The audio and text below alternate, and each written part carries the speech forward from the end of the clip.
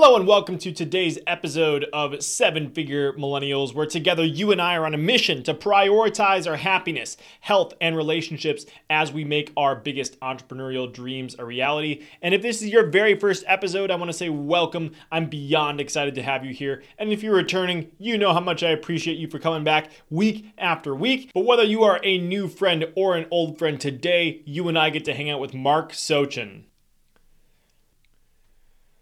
Mark is an executive coach and partnership expert. He has successfully managed hundreds of strategic partnering initiatives, as well as mergers and acquisitions, and has grown revenue for clients such as Cisco, Microsoft, VMware, IBM, SAP, and Accenture, to mention only a few. Mark's unique gift is his experience on both sides of the table, with an ability to successfully manage complex partner relationships.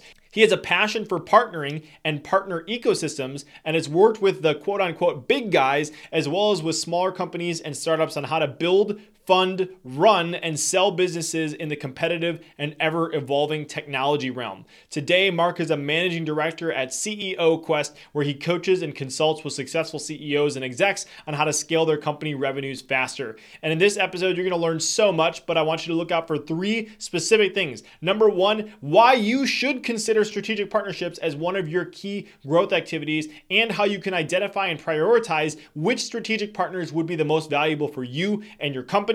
Number two, what to avoid when you're negotiating contracts. And I want you to look out specifically for his points on exclusivity and intellectual property. And number three, I want you to look out for some key points that you need to make a partnership successful after the deal is signed. As you'll hear in the interview, specifically, I bring up the example of when I interviewed Kevin Harrington. In my research for Kevin, he tells this story about how he wanted to get an app with over 1 million downloads. And most people would think, okay, how do we market this? How do we get those 1 million downloads? But Kevin Harrington specifically was like, why don't I just partner with Sprint? And so he reached out to the CEO of Sprint, Marcelo Clare, and they ended up forming a partnership where they had the app that he wanted downloaded pre-installed on millions of phones being sent out. So that is just the purest definition of thinking about multiplication, big opportunities instead of doing things one by one. So I wanted to start thinking about more about how I can think more in multiplication, and I want to learn from some of the best in the world out there at this. And Mark's book was one of the top recommended ones. So I literally searched on Amazon the strategic partnerships, and I found his book, The Art of Strategic Partnering, Dancing with Elephants, read it, loved it, and of course I wanted to bring on Mark on the show so that I could share his insights with you. So I want you to think about this as you listen today. How would things change if you could partner with some of the biggest players, aka elephants in your space? What would that do for you and your business? Because that's what we're going to talk about in today's conversation. So please enjoy this incredible conversation with Mark Sochin. If you had to pick between A, making a ton of money, B, being happy, healthy, and surrounded with people you love, or C, making a meaningful impact on the world, which would you choose? The good news is that today we don't have to choose.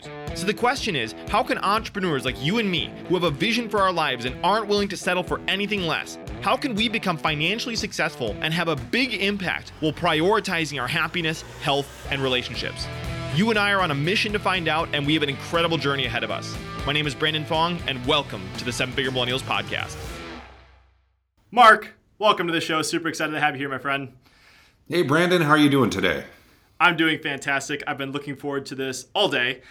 So we have so much juicy content that we're going to dive into. I just finished reading your book, reviewing your book for the second time just the other day. So I'm excited to dive in with you and share everything that I've learned with the audience. But before we dive into all the cool stuff that you've done with partnerships, I want to start with something that is earlier on in your career. So you've partnered with people like Cisco, Microsoft, IBM, all these cool things, but that's not where you started out, I'm assuming.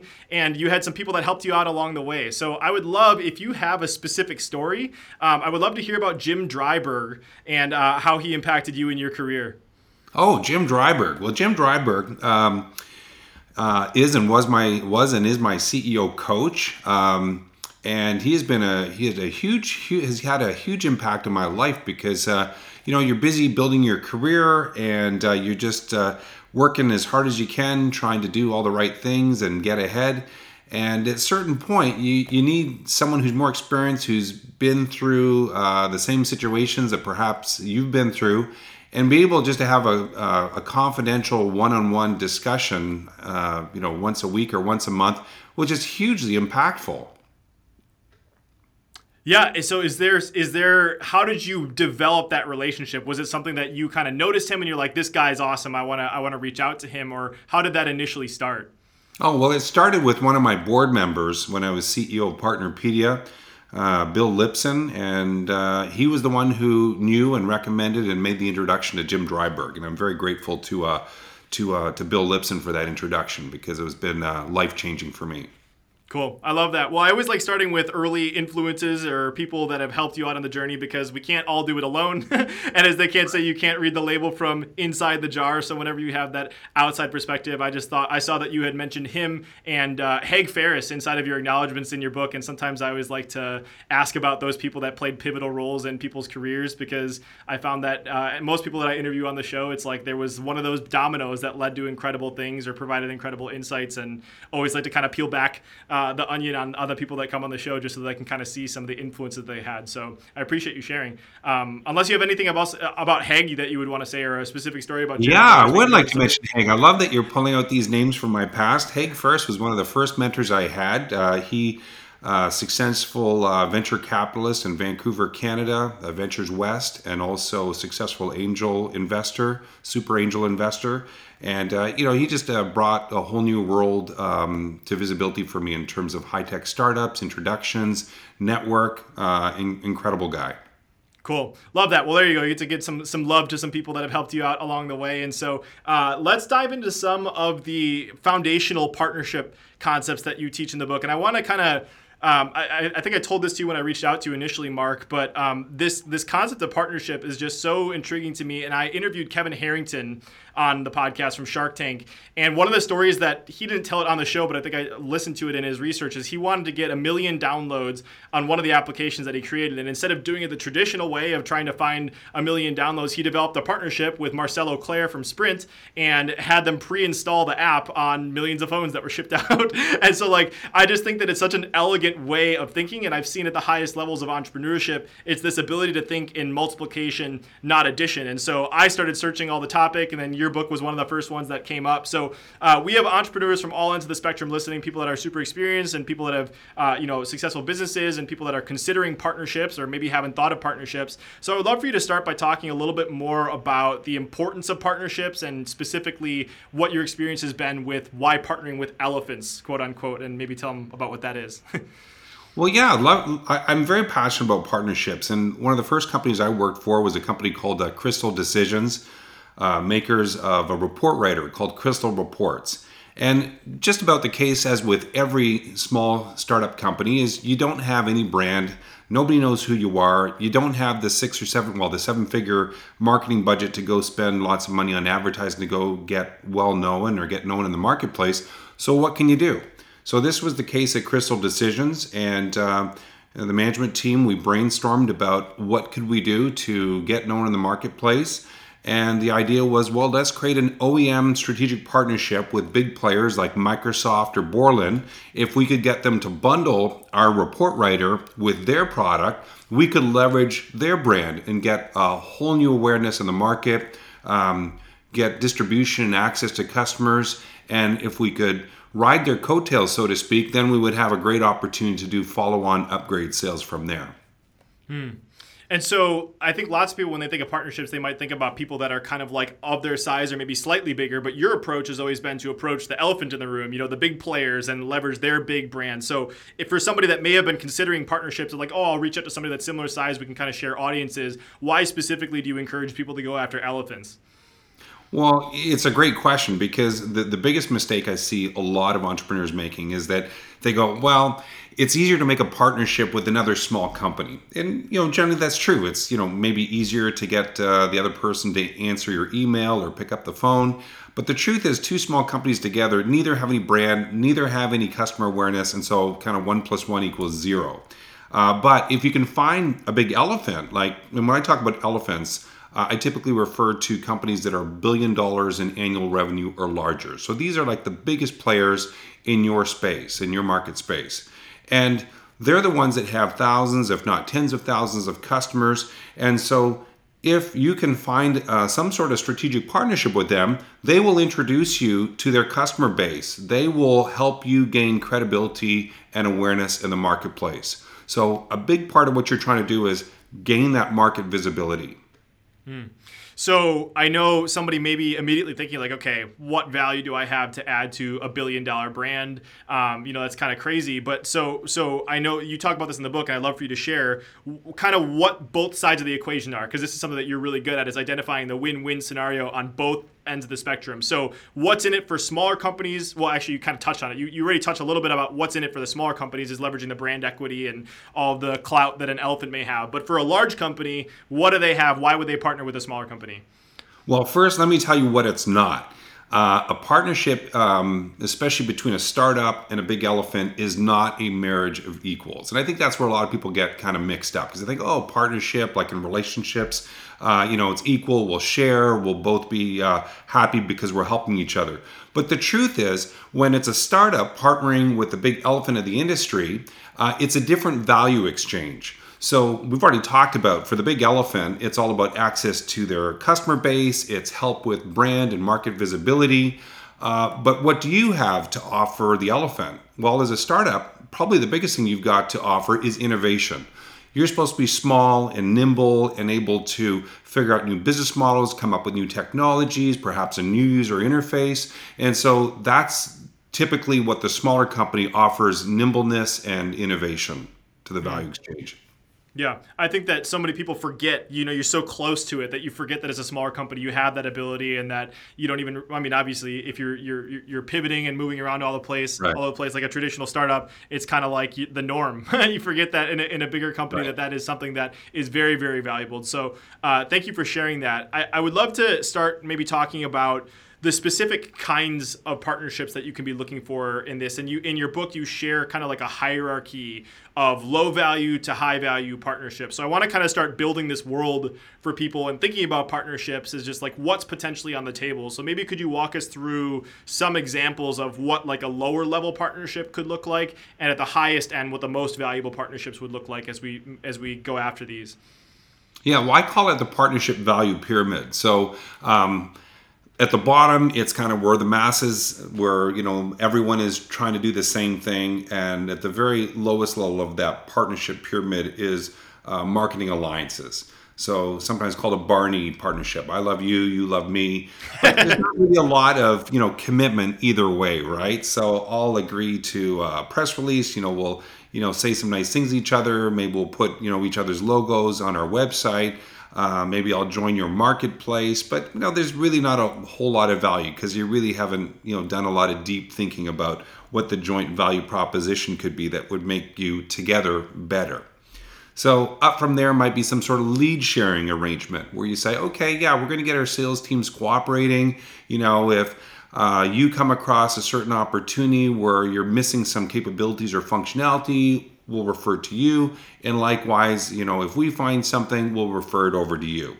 Above that, where it starts to get even more strategic, is if you can agree and say, okay, we're going to be on your price list. So especially to the elephant who's got a big customer base, if you can get on their price list, so that their large sales force now has the capability to sell your product and get fully commissioned on it, that starts to get really, really strategic. And often it refers to the top of that partnership value pyramid as an OEM relationship, where some part of your product is actually embedded with every product of the elephants. And that's just, guaranteed distribution of your product and guaranteed distribution in the marketplace. I also just want to, before we move too much further, I want to qualify this in for people that it's like, I think from partnering with a $1 billion company, I think lots of your experience come from the tech industry as well. But is it fair to say that you could also partner with like the biggest elephant in your space, if you're in a completely different space, that you could just go after the person that kind of has the biggest market share, the most trust, that would qualify as this type of thinking, just so we don't lose people? Yeah, no, absolutely. I mean, this is the same for any vertical, any industry. You can be in real estate, you can be in healthcare. there's always large dominant players. Like when you think of who are the big brands, if you say name some big real estate companies, well, what would be the names that come to mind? Big healthcare companies. What are the big names that come to mind? Well, they come to mind because they're the largest in the industry. They usually have billions of dollars of sales. They have spent a lot of money on advertising and marketing. And so, yeah, that same principle applies to every vertical, to every industry. Yeah. Okay. So I love what you talk. I love the Barney, I love you, you love me at the bottom. I actually, one of my favorite books. Have you read the book Integration Marketing by Mark Joyner or heard of it? It's a relatively lesser known book, but it's just, I love hearing other ways of thinking about the value of a particular partnership, Right. because in integration marketing, he talks about kind of the I love you, you love me being at the bottom of the rung, and at the top, it's the same thing. So similar framework, similar way of dissecting it. It's just always good to hear it said in a different way. So I appreciate that. I would love to layer on an additional part on top of all of this. And one of the other things you share in the book is Moore's framework about core and context activities as being a way of thinking about how you can think about partnerships. So I would love for you to share a little bit about that as well. Well, Geoffrey Moore has been a very influential thinker for not only me, but for many people. And I had the good fortune that early in my career at Crystal Decisions, we actually brought in Geoffrey Moore as a consultant, and he would meet once a quarter with our management team, and he'd help us with our strategies of how do we go out and create this new marketplace for report writers, which was a new topic at that time. And so with Geoffrey Moore, later on, other books, Beyond Crossing the Chasm, he talked about in his later books about core and context. And I think that core and context is a really helpful framework to think about when you're evaluating partnerships and who to partner with. So you can't do everything well or perfectly. So what is it that's really core and strategic to your business? And what are the things that are context around that core element? And then that helps you get better definition on who should be the critical partners in your ecosystem that can really help you create a whole product better and faster. Yeah. I don't know if this is exactly where you were. I think I put the quote down from Zuckerberg. In a world that's changing so quickly, the biggest risk you can take is not taking any risk. I just wanted to make sure that I put that out there before we go much further too, because I think that's just another thing to think about. It's like you could be thinking about all the different things all the different layers of complexity with partnerships, but I think that there's another reason why I would encourage you listening to this right now is just to think about it from the perspective of you could get very well left behind if you're not thinking about in terms of multiplication, and by adding these additional layers that we're talking about is like, what are your core competencies? What are the more context-based ones, and how can you do a kind of a Dan Sullivan, Benjamin Hardy, who not how thinking on the whole thing instead of trying to do everything on your own? It's something that I'm challenging myself to think about more in terms of multiplication instead of addition, like I said before. So let's keep building. I think there's lots of different layers to this. So another thing that I loved is you explain in the book about Brandon, if I could just maybe add to that previous concept. Yeah, please do. You talked about that Mark Zuckerberg quote, and I think the concept of getting left behind. So in my book, I talk about it, but the whole concept, I get asked a lot about when's the right time to start a partnership. And a lot of times I hear from CEOs, they say, well, I'm too small to partner with the big guy. I want to wait till I'm bigger, till I'm $100 million, $200 million in sales. And I'm like, well, no. If you wait till you're that size, I guarantee you that one of your competitors will have already locked up a strategic partnerships with one of the elephants in your industry. So the right time to start is now, because typically with a strategic partnership, the elephant's not going to have multiple strategic partnerships. They're going to pinpoint, one specific partner for this particular area, and you want to make sure you're that chosen one for that specific area. Yeah. And I think it was another part that I made sure that I highlighted. It was like you're not losing the deal just once, because you're also losing it when the competitor scoops it up. Exactly. So it's like you're getting slapped twice essentially for the same mistake. You didn't get the deal and your competitor got the deal. It's a double whammy for sure. Yeah. Okay, so let's start segueing into how do we go from, okay, this is a cool concept, to like, how do we actually start making this a reality? So I know you kind of walk people through, or at least in the book you talk about, like, it starts with just kind of a whiteboard exercise. So kind of walk us through, let's say somebody's interested, what are some of the first steps that they can start taking to start identifying and thinking about who we should be reaching out to and building these relationships with? Yeah, well, one of the most fun exercises I love doing with management teams is I call it the top 10 or top 20 dream partner exercise. So if you kind of put away, all reality for a moment and you're just a brainstorm, who would be the top 10 or the top 20 most desirable partners? If you could wave a magic wand and poof, they'd be your strategic partners tomorrow, who would it be? And the way you get to that list is you can just throw some names on the board, but then I like to do kind of a prioritization and a ranking. And the way you do that is you try to give some sort of assessment for each one of those names that you put on the spreadsheet or on the board. You answer 3 questions. On a scale of 1 to 10, how valuable would that partnership be to us? Well, obviously, if they're your top 10 or top 20 list, probably pretty high. But here's the next question. On a scale of 1 to 10, realistically, how much value do we bring to them? Okay?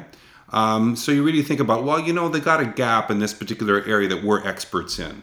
Or they really need some help, in this particular area. We've got some innovative concepts. We're pretty far ahead of the market on this thing here.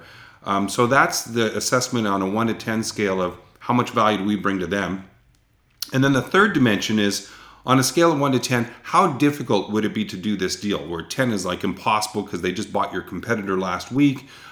To 1, we've already got relationships at the board level, and we have a pretty clear pathway to how to get to a deal.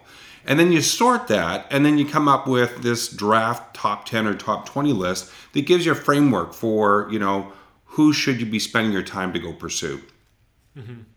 I love that, and I love me a good spreadsheet. So I can already see what that looks like. You got the 3 columns at the top, the value the elephant brings to you, how much value you bring to them, and how difficult will it be to execute the partnership. And then you can do a nice little sum on the side and then rank the order based on the total there. So that is awesome, and I love that immediately sorts and makes it so much easier to think about where you should even start. It goes to a really daunting thing to something much simpler. So love that. So let's say, okay, we have this list of top 10 people. Now within that, it's like, if we're talking especially about an elephant, there's a bajillion people we could contact within that organization. So how do you narrow down once you found out, okay, these are some of the, let's just say top 3 or top 5 that we're going after? Where do you start looking for who to actually have the conversation with?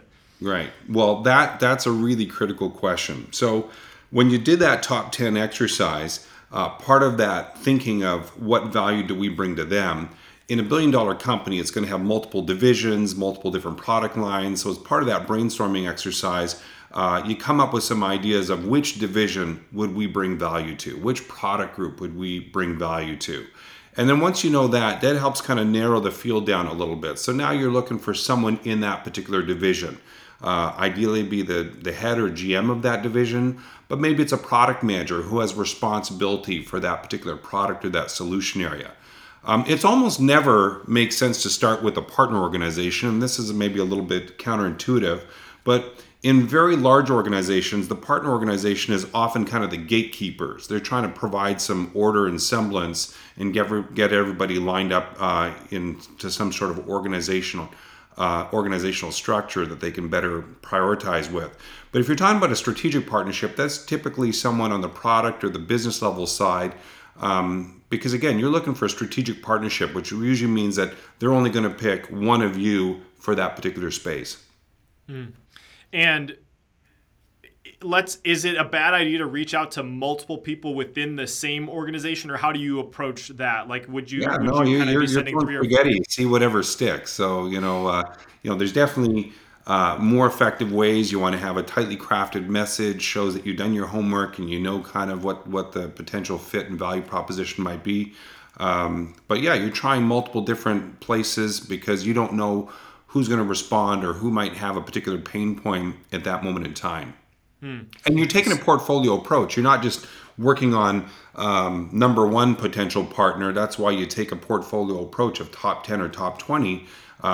You're trying to work multiple partners at the same time and have multiple irons in the fire because you don't know what's going to bear fruit. Yeah.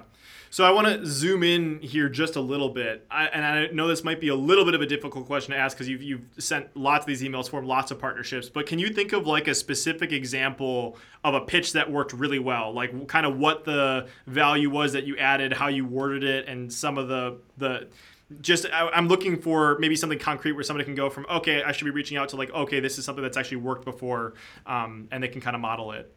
Yeah, well, I can tell you what it's not. It's not a 1, 2, 3 page, extremely lengthy detail Yeah. telling your life story. Never works. Everyone's busy. Nobody has time. So what you're looking for is probably a sweet spot of 2 or 3 or 4 sentences that kind of hit straight to to the heart of what you have to offer.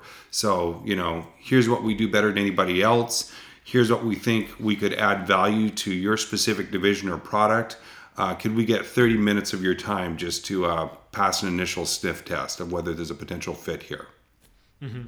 Yeah. A few things I just want to highlight there too. It just my experience for reaching out and building relationships with people. It's like one, I always try to connect with the human at the beginning too. It's like if you can make a comment about like the actual person you're connecting with, if you can find some information about them, I always think that that helps to connect a little bit. But then my general framework is like, how do I connect with the human? How do I provide an irresistible offer? And then how do I have a clear call to action at the very end and end with a question, kind of like what you just mentioned. There's no question that it's about the next step being getting a next call or figuring out the next step. Because if you kind of bury the question at the top of the email or in the middle of the email, it makes it even harder for it to stand out. So Well, exactly. I mean, the call to action has to be very clear, and it's simple. Can I have a 30-minute meeting to pitch what we've got here, to yeah. explore to see if there's some mutual interest here? So 30 minutes, that's a pretty easy decision for them. Okay, did I see enough in this email that caught my interest that this is worth 30 minutes to take an initial look to see if this might be of interest? Yeah. So also on this topic, I just want to kind of give people an understanding of like what they could potentially expect at this point of the game. I know it's still pretty early in the game, but you highlighted some of these in the book, and I think it's just kind of good for people to understand. You talk about sometimes the timing is wrong. So I would love for you to maybe share a little bit about like what people can expect if the timing is wrong, or some of the ways that you would kind of handle approaching different scenarios in which it may not be the optimal time to reach out, or there's a better person to reach out to. Just kind of some additional tips on this subject of making sure that you're getting in at the right time. Well, you don't know what their timing is, so that's why I suggest and recommend a portfolio approach. Um, I can't guarantee I'm going to get a response from any one particular vendor, but if I'm reaching out to 5 or 10 Right. vendors, then there's a pretty good chance that somebody on that list is going to respond to. And by the way, what I found is once you have success with one vendor, and if you have that initial conversation with them, usually it will tune up your pitch pretty good where you now know some keywords, some maybe how to make that initial message even harder hitting. So when you go back to the ones that didn't respond, you have a more compelling message to tell. Yeah. And also, I know like you talked a little bit about how the best number of partnerships to have is anything but one, right? So can you maybe talk a little bit about that? Because I'm sure that has to factor in if you already have other partnerships going on. When you're reaching out to other partners to add on top of it, it makes it even more appealing. Well, when you're dancing with an elephant, it's obviously things are out of proportion, and the byline in the book is how to partner with industry titans without getting crushed. And so, how do you not get crushed? Well, if it's just one partner, only one strategic partner that you've got in your portfolio, well, your dynamics are the power dynamics are way off. They're a multi-billion-dollar company. They got tons of resources, and you got maybe a year of runway before you have to raise more financing. So you have a lot more pressure. But if I have 2 or 3 strategic partnerships with elephants that are also competitors to each other, that helps keep the power dynamic and balance at a better equilibrium for you. Love that. So let's say you send that email, you get their attention, they get you get on the first call. Can you walk us through a little bit about what it's like in the early stages of those first conversations? What are we trying to accomplish, and maybe some tips for having those conversations? Right. Well, so if you've gotten 30 minutes, if you got more, great. But let's say it's pretty tight. You got a pretty tight little window of 30 minutes. And I call it passing the sniff test. It's not to educate them about every detail of your company. It's just to convey enough that you've captured their interest, that there's something that merits going to the next level, to scheduling a follow-up meeting that's more time, perhaps an hour and a half in a follow-up meeting where that person might bring in other people from their team and take a more meaningful look. So what do you got to get accomplished in that 30 minutes? You're going to have to do a brief explanation of who you are, and you're going to share some of your ideas about how you think in their world, in their terms, in their language, how can you add value? So hopefully you've done your homework so you can convey that you understand some of the pain points that person is feeling in their industry and in their job, and that you have some ideas that are compelling. And ultimately at the end, I always want to make sure that even if you got 30 minutes, let's make sure you're done, you're presenting in 10 or 15 minutes, and you got 15 minutes ideally left to ask questions. What did you like? What resonated from what we talked about? Would you agree that that's a pretty big industry issue or pain point that you guys are feeling? What's a priority for you guys to address? So you want to be making sure that you're learning, because if you're doing all the talking, you're not going to learn anything, and you're not going to get any smarter for the next presentation. Mm-hmm.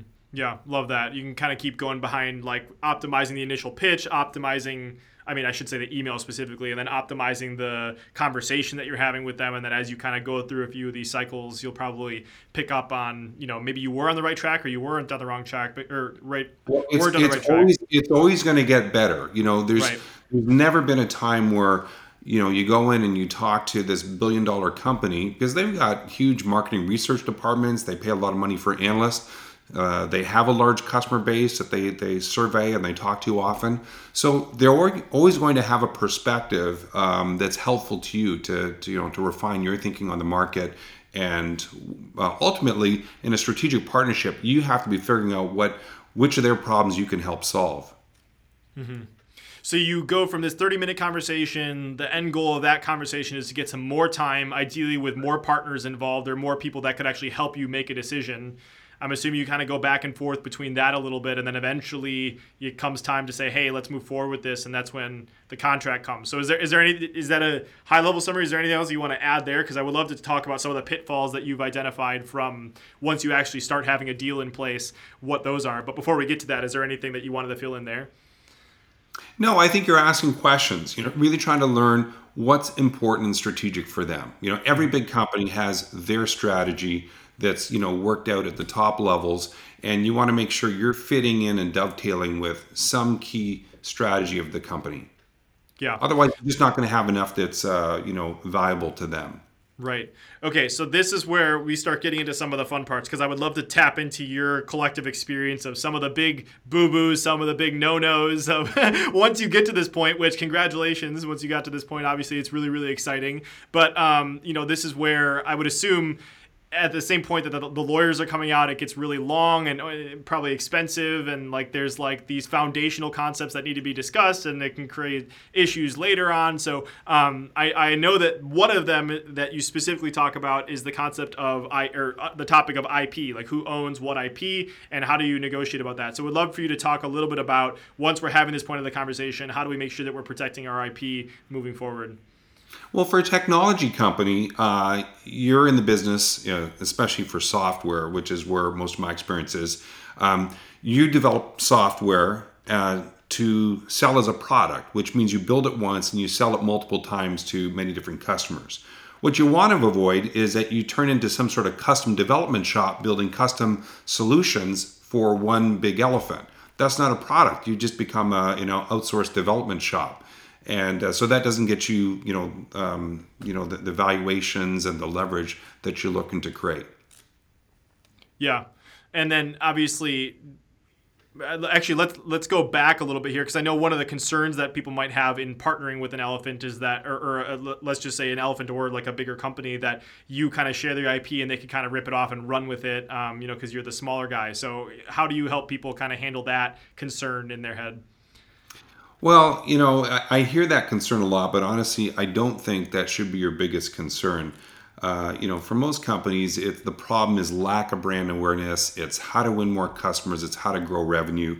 And so you're partnering, you're creating the strategic partnership because you hope that this partner can provide you market credibility, create some brand awareness, provide some access to their customer base. So you have to take some chances. In exchange, you're providing innovation. And as a small company, I would sure hope that you can pedal a lot faster on your bike than the big elephant can. And so, yeah, maybe you're not going to show everything in the very first meeting, but you have to show enough innovation to be able to capture their interest and convince them that it's worth working with you as a partner. Keep in mind, for the big elephant, it's a risk working for a smaller company. You might go out of business. You might not have the resources to keep up with them. You might not have thought through as robustly as needed how to handle security or scalability or these kinds of questions. So, it's a give and get relationship, and you definitely have to be leading the way on innovation. Mm-hmm. I think I saw earlier, or from my notes as well, was like you could also the elephants very may want to actually develop the product that you're talking about, but it's not a very high priority for them, and that by partnering with you, they'll actually probably get it done a lot faster than the 101st thing on their to-do list. Well, exactly. And, that's the core and context from Jeffrey Moore that we spoke about. I mean, Right. if it's core to them, they're not likely going to partner on it. They're only going to partner if they're way behind the market and they don't feel like they can build it fast enough. Usually for a big company, it's going to take them at least a couple of years to go from start to launch of the first beta of a new product. So they make the calculation that, okay, together with this innovative young startup, we're going to get to market a whole lot faster. We can get to market, say, in 6 months versus 2 years. And what advantages does that give us over our competition and as a general head start in the market? Mm-hmm. So we keep going on this deal, and the elephant eventually says to us, "Okay, so we want exclusivity on this deal, and you can't be doing anything else with anybody else." What do you say at that point? Well, that's one of my biggest pet peeves. I mean, I think to agree to exclusive is, again, just turning you into a custom development house. That's not a product company. As an independent software vendor, if you're a software company, or if you're a product company, again, it's about building a product once and selling it the same thing multiple times to multiple different customers. If it's an exclusive relationship, your hands are tied behind your back. You just can't do that scaling part that you need to do that's critical to growing your business. So, doing exclusive just doesn't make any sense for a small company. Mm-hmm. And if let's say they're not like budging on that, I think you talk a little bit about like time delay exclusive or some other ways to handle it. So like, what are some of the options if they're not moving on what their desired exclusivity? Well, first, I just try to explain. It's like it's in their best interest to make sure that we don't become Right. dependent on them just as our sole source of revenue. So they have a vested interest to make sure that we're also an independent, viable company. But if it gets, I have seen it where it's like, okay, well, we need something. I'll say, okay, well then let's have a modest 3, 4, 5, 6 month head start. We'll agree perhaps just not to partner with a very small list of your most direct competitors. So it's really kind of narrowed into kind of a very specific small time window for a very specific narrow set of most direct competitors for them. Yeah. And this is kind of on a similar topic, but white labeling, I would assume that's kind of like a version. I don't know. Maybe it's related in my head. So what is your opinions on white labeling a product if that was kind of part of the discussion? Well, white labeling is where you're offering your solution, your product, your software, and then they're stripping your brand completely from that product, and they're just putting their name on it.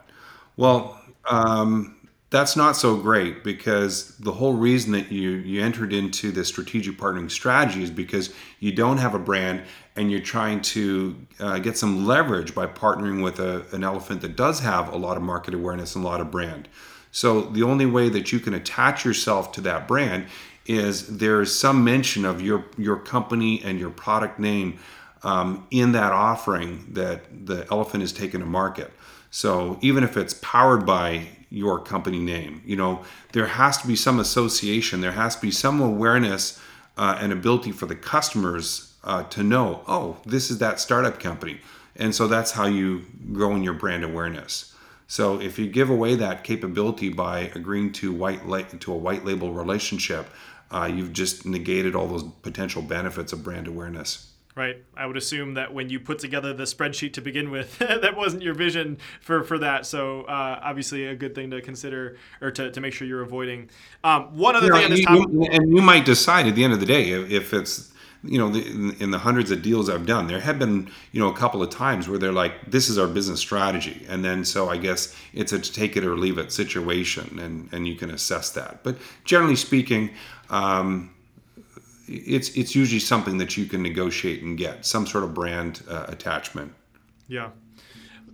One more thing on this topic of kind of like what to look out for as you're kind of negotiating these different things. And I absolutely hate reading through contracts. That's why it's not my thing. But I always like to know high level, like what I should be trying to avoid or be looking out for. And another one that I highlighted that you kind of mentioned is who's taking on liability. In the event that things go wrong, and sometimes you can be pushed into taking on too much of the liability. So would you mind sharing a little bit about how you encourage people to mitigate that risk? Well, the first thing that I would highly, highly recommend is that you need the expert advice of a very experienced licensing lawyer. Like, so in the case of the software world, a lawyer who's experienced specifically with doing OEM or reseller licenses with large enterprise companies that you're dealing with. And so that just has huge advantage, because not only will they know how to go toe-to-toe with the lawyers from the Elephant organization, but they also will be able to give you good business advice to say, kind of, here's the parameters, that you should be looking at. Here's kind of the practical business advice about where's reasonable places to give, what are the risks to avoid. Mm-hmm. Yeah. And often, one of the goals for a startup might be to create pathways to exit. So this strategic partnership that you create might be a potential acquirer of your company. And so you want to make sure, or one of their competitors might be a potential acquirer. So you want to make sure you got things buttoned down correctly so that you get to that point where you do have a suitor who's interested in buying you. These strategic partnership contracts that you have, they're a plus, not a negative to doing a deal. Yeah.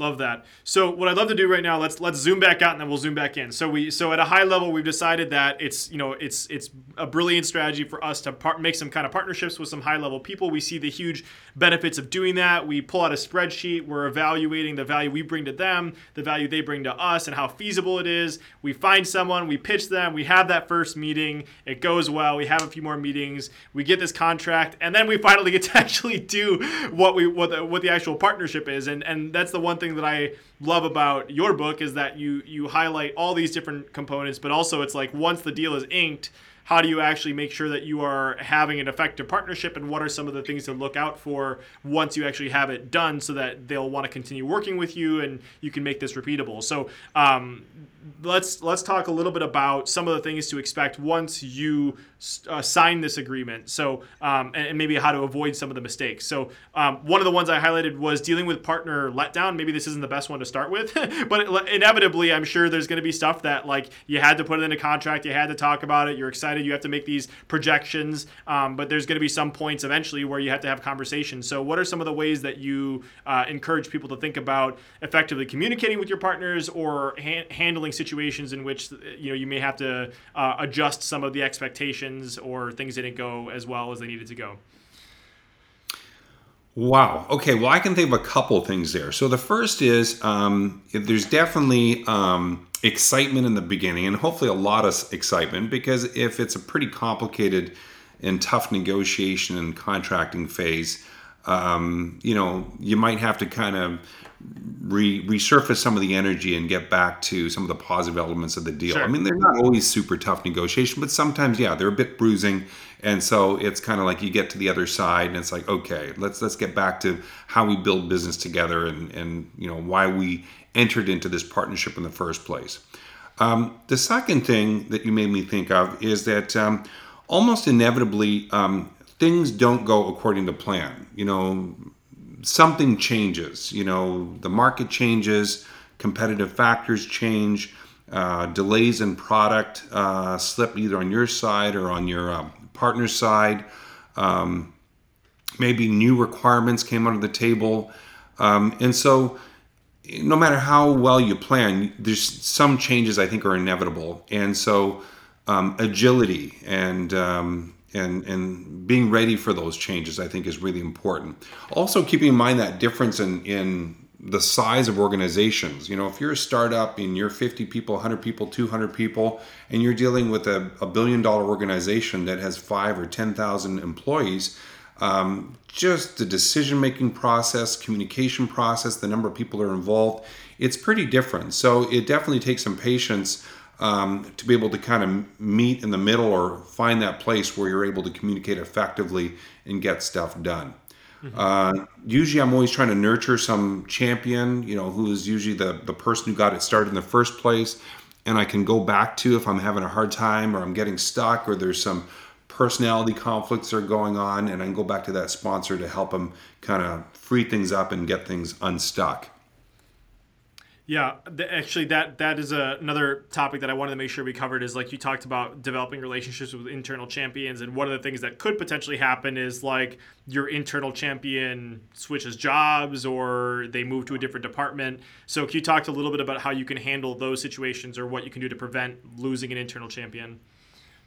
Yeah, so building relationships, so kind of spreading your tentacles within the large organization, developing as many positive champions for the partnership as you can.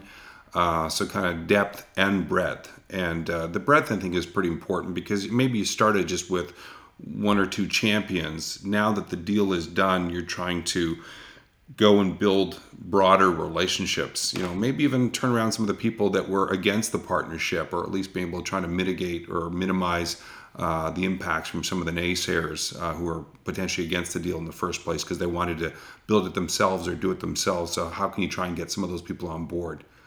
Broadening the relationship so you're not just dependent on one person, because like you said, that person can leave, they can have a change of jobs, move to a different department, and so what do you have left to work with? Yeah, very valuable insight because it's one of those things where it's like I haven't done many big scale partnerships outside of some of the smaller, maybe Barney partnerships that you've talked about in the last segment. But I can see, if you lose that clout inside of the organization, it's like even if you started with a smaller partnership, ascending to a bigger partnership could be depending on some of those relationships. So as long you need to be aware that you should be proactively developing more relationships, and so that you're not depending on that one key person. Otherwise, you're kind of screwed. So, one of the other things you just remind me of, Brandon, is very important to have an executive check-in. So, there's the people kind of the day-to-day level, and you're doing the project management stuff and you're having daily, weekly, if not daily meetings. And it's really important, I think, to re-engage with the executives, maybe the ones who ended up either signing off on the deal or they're the budget holders. And at least once a quarter be able to have a check-in with them. How are things going? What are they hearing? Where can the relationship be improved, and so forth? And I think that's really important in order to make sure that you're getting the feedback early enough so that if some course corrections are required, you can do them before things go way off track. Mm-hmm.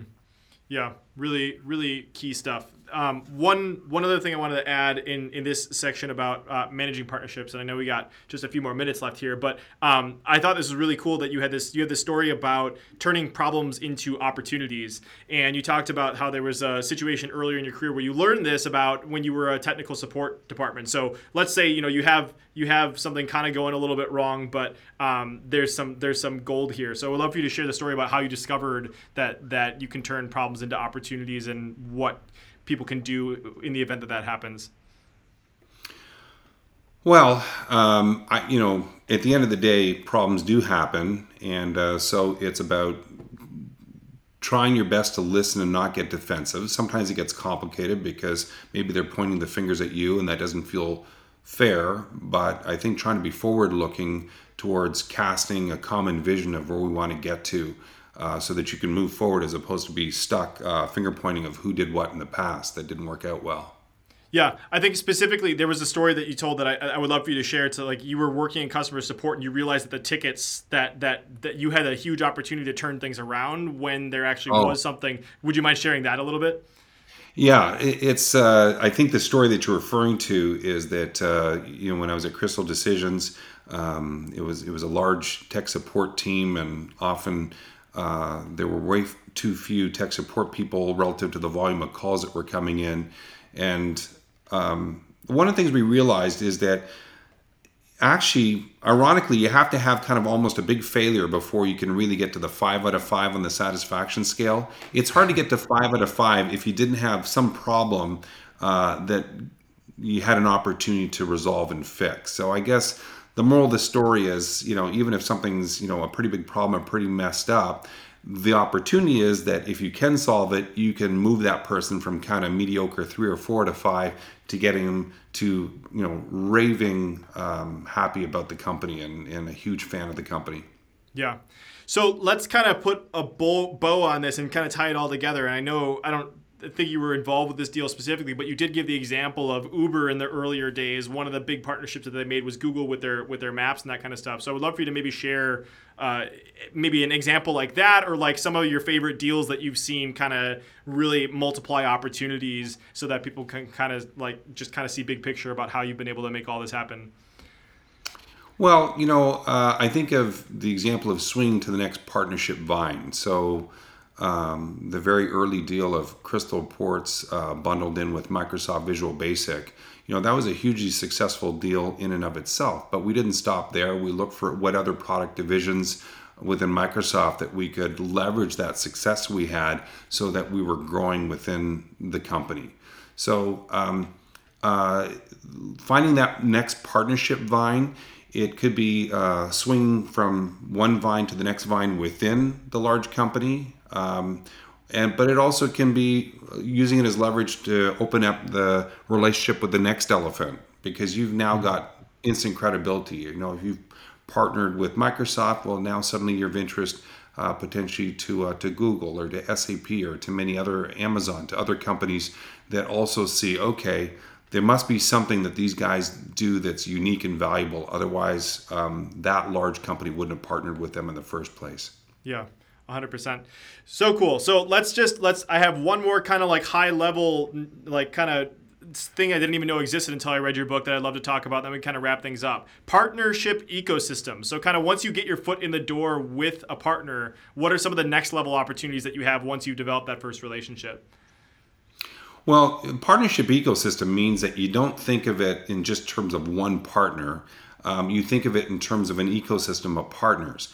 And it's typically different kinds of partners depending on what you need. So you might have some technical integration partnerships that help you expand your solution by making a broader solution and making sure there's the right technical integrations to connect to a broader platform of solutions.